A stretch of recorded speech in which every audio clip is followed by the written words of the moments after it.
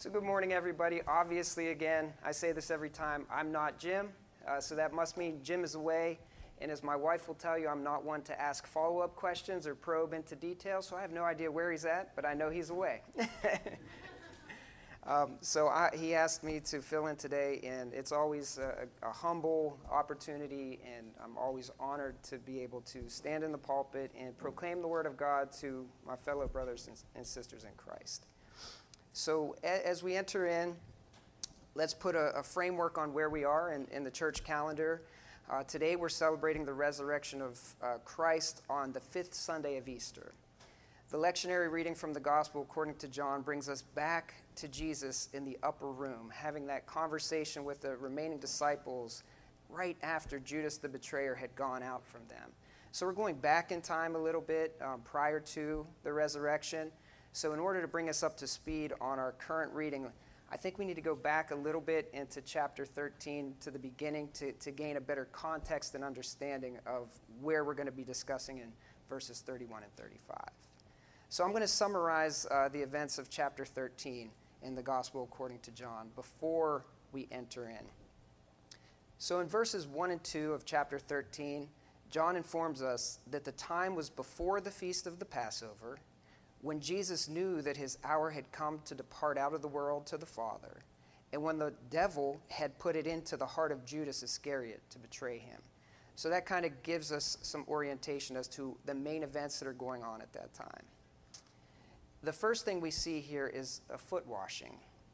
In an act of great humility and love, Jesus rose from the middle of supper, he removed his outer garment, and placed a cloth around his waist. Then he poured water in a basin and began to wash the disciples' feet, including Judas, and then dried them up with the same cloth that was around his waist. Now in the time of Christ, the task of washing feet was considered so low that it was reserved as a job for not just slaves, non-Jewish slaves, because this was such an act of defilement that it would be below a master to wash his teachers or his student or disciples' feet. And typically this was done before entering the house, not in the middle of a meal. So let's just think about that. To us, feet may be gross for many of us, and this is a modern society where we have bar soap readily available, running water readily available.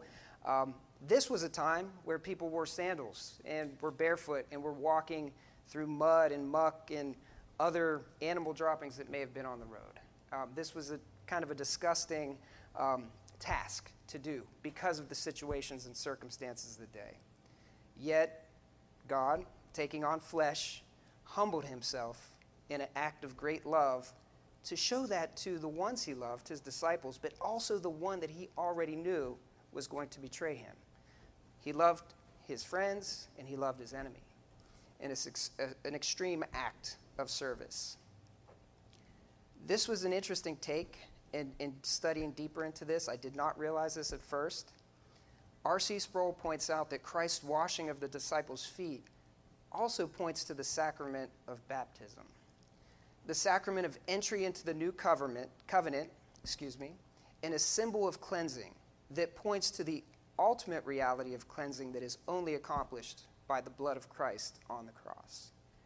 Sproul points us to the reality of this ultimate cleansing that points forward to the cross, to the disciples, while our baptism looks back in time to the cross. And the cross is always that ultimate sacrifice of Christ and the only cleansing power for our sins. Picking up a little later in verses 12 through 15. After washing their feet, Jesus then puts on his clothes. He joins them, the disciples, in having a discussion around the table. The Ignatius Study Bible pointed out something that I'd never thought of either. That's the beauty of going through this kind of assignment, of preaching the word and going through text. They point out that the same Greek verbs that Jesus uses in John 10 through 17 through 18 when speaking of laying down his life and taking it up again, these are the same verbs that are used when Jesus laid aside his outer garments and then put on again his outer garments, which, if you think about it, again, also points us to the cross of Christ, where Christ then willingly laid down his life and then rose again on the third day into a glorious bodily resurrection. So that laying down and taking up again, all of this pointing to the cross, the only place of substitution for our sin. Moving along in verses 18 through 19, Jesus foretold how the scriptures would be fulfilled, that he who ate my bread has lifted his heel against me. That's a reference to Psalm 41:9. So when it does take place, you may believe that I am he. In verse 21, we learn that Jesus is troubled in spirit and testified, truly, truly, I say to you, one of you will betray me. If we just read through this and don't put ourselves in the moment, imagine this, right? They're sitting around, reclined at a table with Jesus. Jesus has been trying to tell them what he must accomplish. But yet, the disciples are still not understanding exactly what needs to take place for Christ's glory and for the forgiveness of our sins. So they're looking around like, no, like us, like we've sacrificed everything. We've been walking with you. We put aside our family. We put aside our careers to follow you. Like us? One of us is going to betray you, Lord? Certainly not. Just imagine the weight in that room. One example might be, boss calls all of us into work and says, today one of you is going to be fired. We're like, what? Like, we thought everything was going great. Like, why? Who's getting fired? Why? So this is the moment. They're feeling the weight of one of them in the room, who are supposed to be loyal disciples and followers, is going to betray Christ. So Peter has a vantage point of John. John is leaning against Christ. Peter kind of motions to him, hey, you want to find out who that might be? So we learn through the text that he whispers into Christ's ear and says, who is it, Lord? Who is it? So let us read and pick that up here in verses 26 and 27 in chapter 13. Then after he had taken the morsel, rewind, Jesus answered, this is 26, it is he to whom I will give this morsel of bread when I have dipped it. So when he had dipped the morsel, he gave it to Judas, the son of Simon Iscariot. Then after he had taken the morsel, Satan entered into him. Jesus said to him, what you are going to do quickly. Then moving down to verse 30. So after receiving the morsel of bread, he immediately went out, and it was night. So this was sort of a private conversation. So the other disciples were not exactly sure what was going on. They thought maybe Judas had some kind of task related to the money to take care of. But John was on the in because of his proximity to Christ. So moving along, after Satan entered Judas, and Judas had gone out, Jesus is alone at last with the remaining 11 of the 12 disciples. And now that he's alone, now that his betrayer has gone out, is away from them, he relaxes. He can enter into an intimate conversation about what lay ahead. So picking up on our text today, verses 31 and 32, when he, Judas, had gone out, Jesus said, now is the Son of Man glorified, and God is glorified in him. If God is glorified in him, God will also glorify him in himself and glorify him at once. There's a lot of glory in that section there. So I appreciate J.C. Ryle and his commentary, who breaks this down for us a little bit. I thought this was much easier to understand. J.C. Ryle states in his commentary regarding Christ's words in verse 31, in quotations, it is as though Jesus said, the time of my crucifixion is at hand. My work on earth is finished. An event is about to take place tomorrow, which, however painful to you who love me, is in reality most glorifying to both me and my Father. So we may be thinking, the Roman cross, a place of glory? No, that's a place of shame. But J.C. Ryle shows how the crucifixion brought glory to both the Father and the Son. Starting with the Father. The crucifixion brought glory to the Father in that it glorified his wisdom, his faithfulness, his holiness, his love. And J.C. Ryle expands on each of those points, and I thought these were so good that I wanted to share them.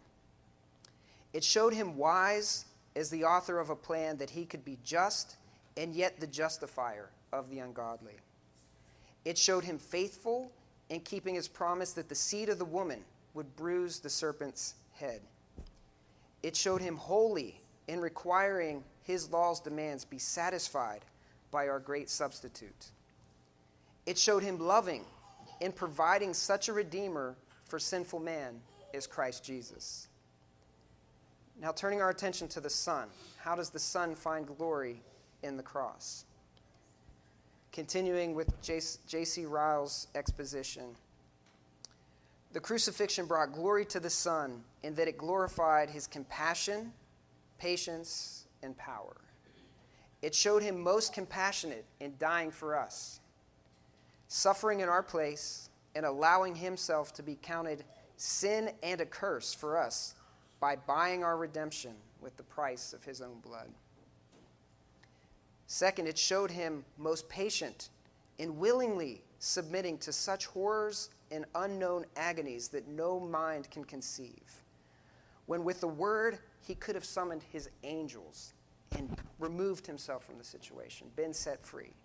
But then, of course, his work wouldn't have been accomplished, and here we are without hope, without a Savior, if he didn't maintain until the end. Lastly, it showed him most powerful in bearing the weight of all of the world's transgressions and vanquishing Satan. I thought that was beautiful.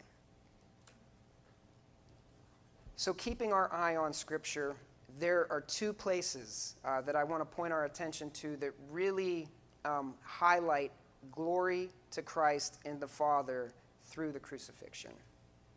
We don't have to turn, but if you want to turn, we're going to be reading a verse from Philippians 2, 5 through 11. In this verse, it connects Christ's death on the cross to the exaltation of the Son and the glory of the Father.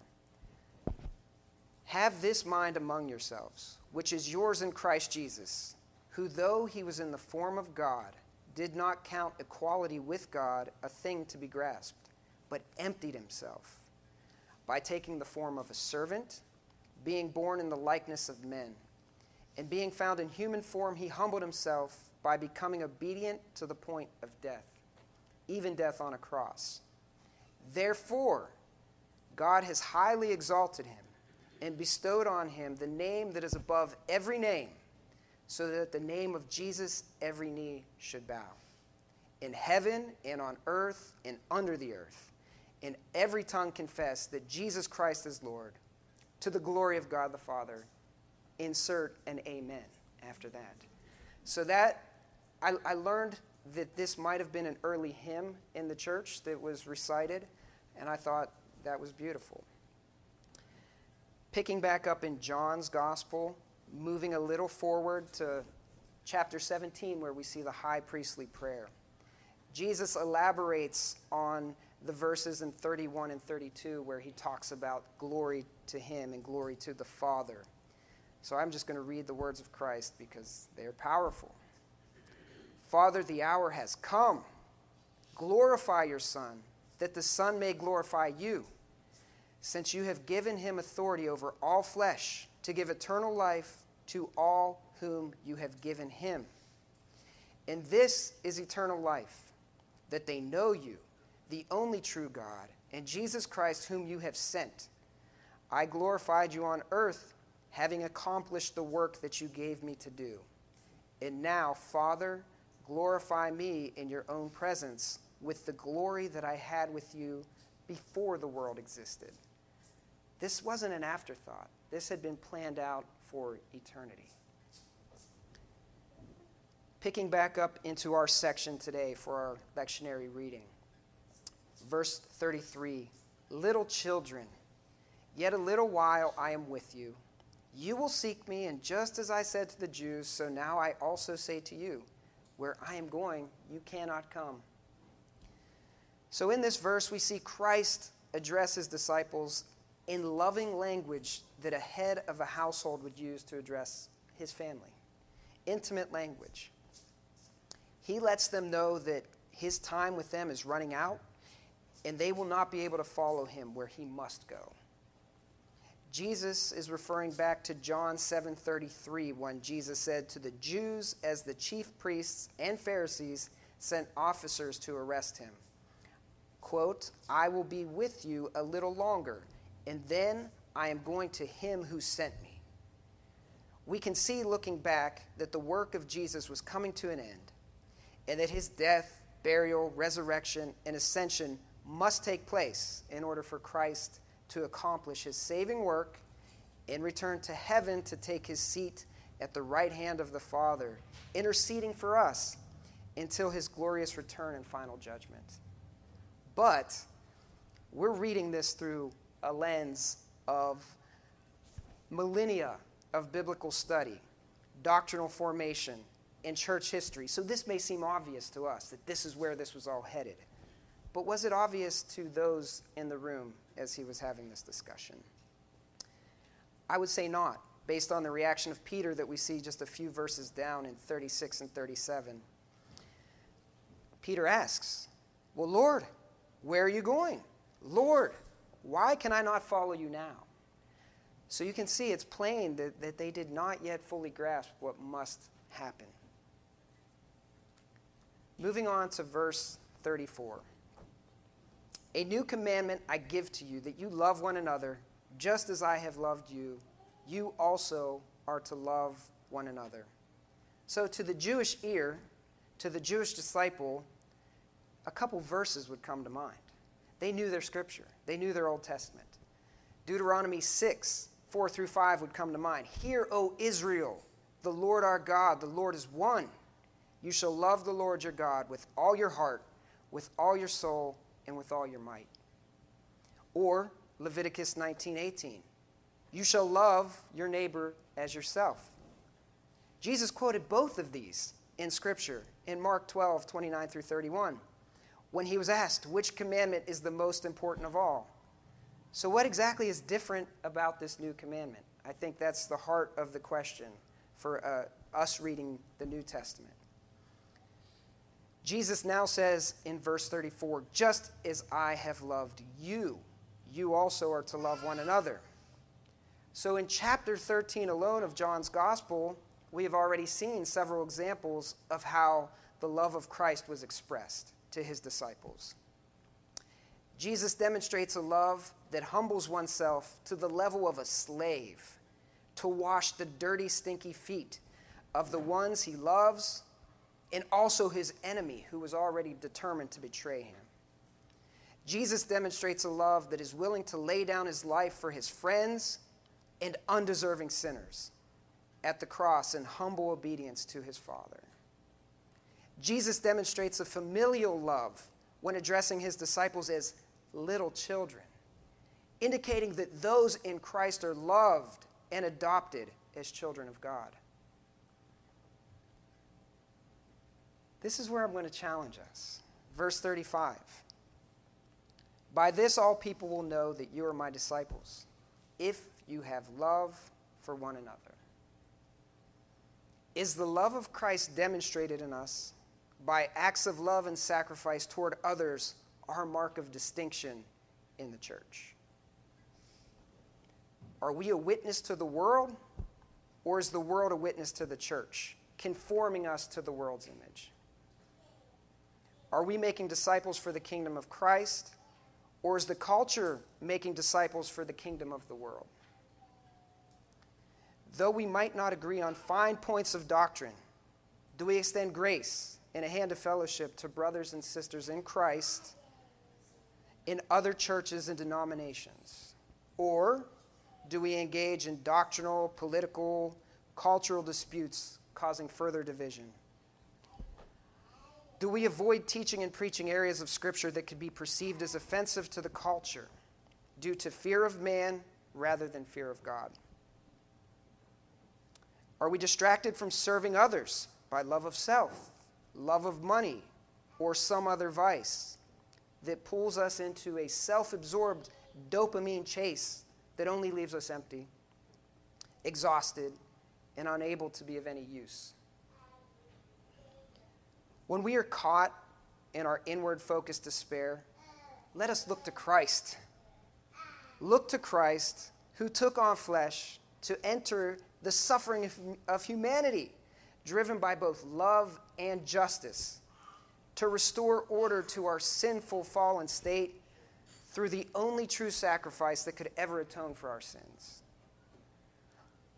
Let us look to Christ as a perfect example and fulfillment of love. Let us look to Christ as our only hope in life and death. Let us look to Christ because in 1 John 3:16 we read, "By this we know love, that he laid down his life for us, and we ought to lay down our lives for the brothers." Almost done. But I got to leave us with a picture. Let us be lifted up and encouraged by what we read in Scripture in Acts 2, verses 42 through 47. I'm just going to read the whole section, and this is where we'll close. "And they devoted themselves to the apostles' teaching and the fellowship, to the breaking of bread and the prayers. And all came upon every soul. And many wonders and signs were being done through the apostles. And all who believed were together and had all things in common. And they were selling their possessions and belongings and distributing the proceeds to all as any had need. And day by day, attending the temple together and breaking bread in their homes, they received their food with glad and generous hearts, praising God and having favor with all the people. And the Lord added to their number day by day those who were being saved." I think there lies the remedy for everything that we're facing in culture, all the pressure to conform to the ways of the world. If the world saw a love like that demonstrated amongst God's people, would that not be the most attractive church model that you can envision? And it's biblical. So let us close in prayer.